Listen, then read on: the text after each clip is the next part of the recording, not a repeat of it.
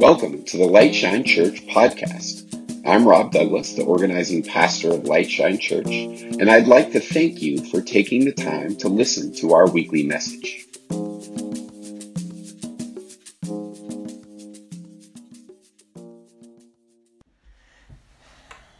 That was awesome. I gotta say, one of the perks of this online worship is that we all get to participate in hearing Shay with the kids. So thank you, Shay, for that. Well, good morning, Light Shine family. I'm joining you from my office here in Agora. My family's downstairs and I am upstairs. And today we're going to turn to the book of Mark. So if you want to grab your Bible, we're in Mark chapter 14, verses 3 through 9.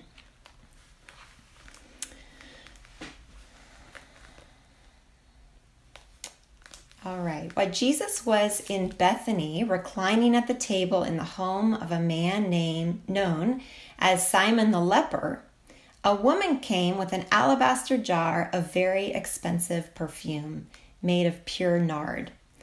She broke the jar and poured the perfume on his head. Some of those present were saying indignantly to one another, "Why this waste of perfume? It could have been sold for more than a year's wages and the money given to the poor." And they rebuked her harshly. "Leave her alone," said Jesus. "Why are you bothering her? She has done a beautiful thing to me. The poor you will always have with you, and you can help them anytime you want. But you will not always have me. She did what she could. She poured perfume on my body beforehand to prepare for my burial. I tell you the truth, wherever the gospel is preached throughout the world, what she has done will also be told in memory of her." This is the word of the Lord. Thanks be to God.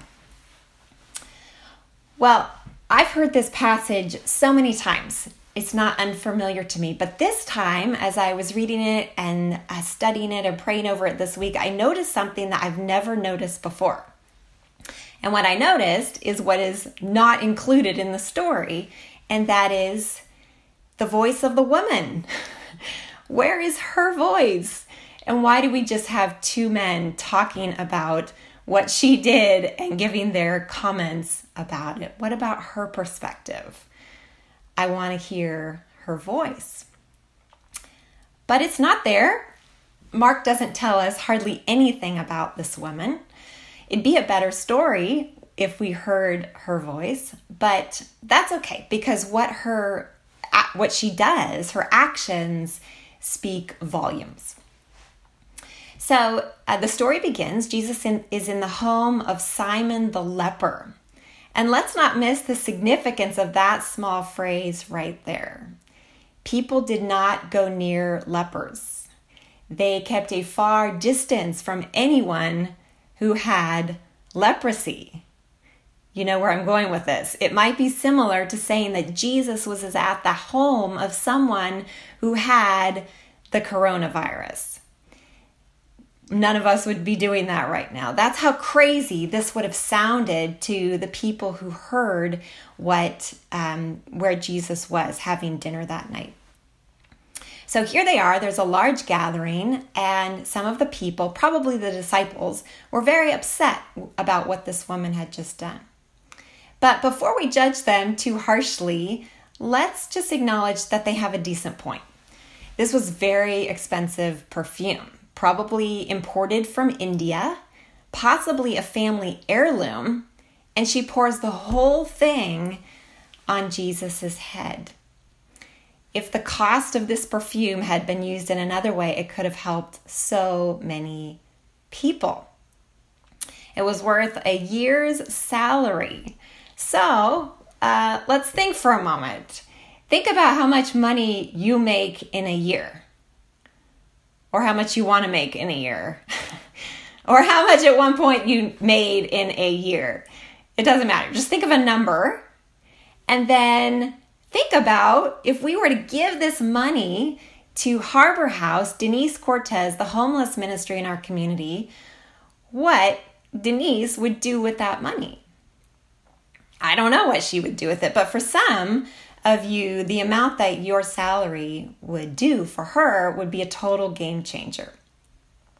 And we at Lightshine take this call to love and engage and serve the poor really seriously. We believe it's central to following Jesus. The problem in this narrative is that this was the only thing that they could see, was the cost of the perfume and the waste that it seemed to be. That was the only thing that they could see. And Jesus, of course, sees something else. He responds by, of course, saying, you're always going to have the poor with you, but I'm not always going to be here. In fact, he's going to die soon, very soon. And the woman knows this, and so she's preparing for his burial by pouring out this perfume. So we're left to imagine what the woman would say if we asked her. If we said, tell us about the perfume. Why did you feel led to do this now? Why in this setting to expose yourself to criticism and judgment from others? What's it about for you? We don't know. Mark doesn't tell us. If any of you have any guesses, go ahead and put it in the chat. I'd love to hear. What are your thoughts? Why do you think she did this? And what would she say to us if we asked her? Anyone want to venture a guess? No right or wrong answers here because, as I said, we don't know. Something to think about. Well, one of the things I imagine that she would likely tell us is who Jesus was to her. He must have been somebody really significant. Maybe he healed her from a disease. Maybe he forgave her for something that society saw as unforgivable. He must have had compassion on her and loved her in a way that was for her life-changing. Which invites us to consider, who is Jesus to us? What does Jesus mean to you? This is a great week to reflect deeply on that question. It's Holy Week, and we're going to remember what happened to Jesus, what he went through for us. Who is Jesus to you? To me. One thing that's come to mind as I've been thinking about it this week is that Jesus is the one who's always with us. Whether we're locked inside, staying at home, or whether we're out and about, whether we are in joy, in suffering, in life, and in death, we belong to God. Jesus is Emmanuel, God with us. Well, we're told that we are just about to enter some of the hardest weeks in our country with this pandemic, which is really scary because the human suffering and the amount of people who have died is already, it's staggering. And we're also entering the week where we remember the suffering of Jesus. It's interesting, isn't it? It's at that same time. And I always think every year around Palm Sunday that there's a temptation to jump from Palm Sunday to Easter and to kind of skip over the week a little bit. But we miss so much if we do that. And especially now, I think we could really all be blessed by thinking deeply about the suffering of Jesus and that he shares in our human experience of suffering physically, emotionally, spiritually.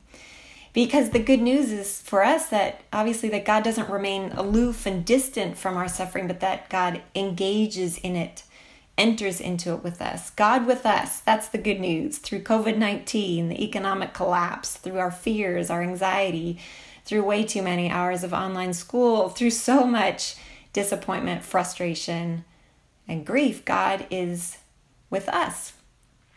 This is what I'm holding on to right now.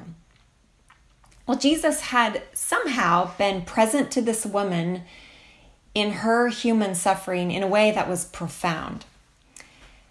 And so, turning toward our lives, how might we also open ourselves up for God to meet us as we are in our struggle, in our suffering, in this time, especially now?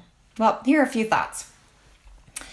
First, let's think about where we're giving our attention.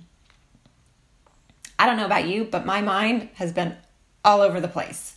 We are on information overload. The news is changing so fast, and then our lives have completely changed so fast. It's a lot. It's a lot. And our stress affects us in different ways.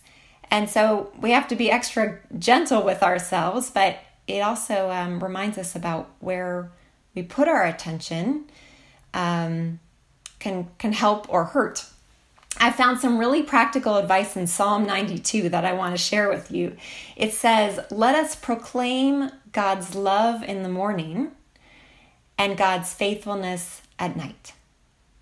God's love in the morning and God's faithfulness at night. In other words, don't begin the day with the news. Don't end the day with the news, but much better is to begin and end the day with God.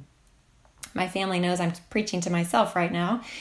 But of course, really focusing on how we are, where we're putting our attention can really help us get into a new rhythm in this new normal. God's love in the morning, holding on to the promises of our faith, and God's faithfulness at night, looking back on the day with gratitude for where and how we felt God's presence with us. So first, thinking about where we put our attention. Second, remember we are hardwired for human connection. All of us, even us introverts. And in this season of social physical distancing, it's important to think about how we socially connect. Our governor even said it this week. Did you hear him? He said we should pick up the phone and call a friend.